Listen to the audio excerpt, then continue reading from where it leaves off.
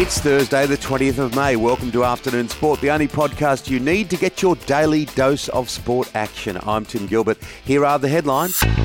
NRL first up, Dale Finucane admits he could be forced out of the Melbourne Storm due to salary cap pressures. The 29-year-old has yet to receive a contract extension from the Storm, and there are plenty of other clubs interested.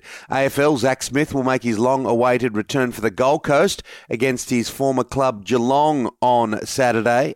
Crowds at the MCG could be back at 100% capacity in the coming weeks, with expectations a full house will be the new normal by the time we get to this year's Boxing Day Ashes Test. Now, the Test summer schedule has come out, and the Sydney New Year's Test will start on Jan 5, and the fifth and final test of this summer will be in Perth.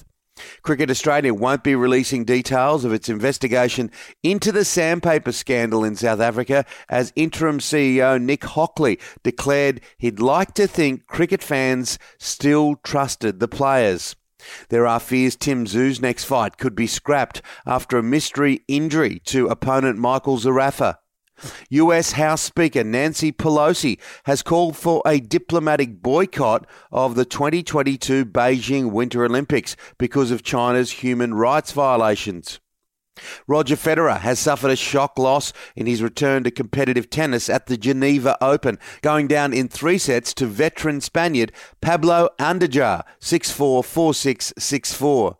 To the World Game, and Sydney FC has beaten Melbourne Victory 2-0 in the Big Blue. Perth Glory has snuck home against Adelaide United 2-1. Overseas manager Pep Guardiola says Manchester City must improve for the Champions League final after Brighton came back to beat his 10-man side 3-2. Daniel Ricciardo's teammate Lando Norris has signed a surprise contract extension with McLaren just days out from the Monaco Grand Prix. Jason Tatum scored a game-high 50 points as the Boston Celtics beat the Washington Wizards 118-100 to secure their place in the NBA playoffs. Back home in the National Basketball League, the Bullets have upset the Wildcats in a close one, 91-88. Rory McIlroy says his US PGA Championship victory at Kiawah Island in 2012 will not give him an advantage on his return to the course this week. The Northern Irishman won the second of his 4 majors by 8 shots, but has not added to his tally since 2014. Cameron Smith is the shortest price of the 8 Australians in the field. He is 36-1 to win his first major. That's it for the Afternoon Sport headlines. Make sure to join us for our deep dive show released in the afternoon, Monday to Friday, when I'm joined by my co-host and former Australian cricketer, Shane Lee. Today we are joined by Rugby League TV star, former player, of course, at every level, Brian Fletcher.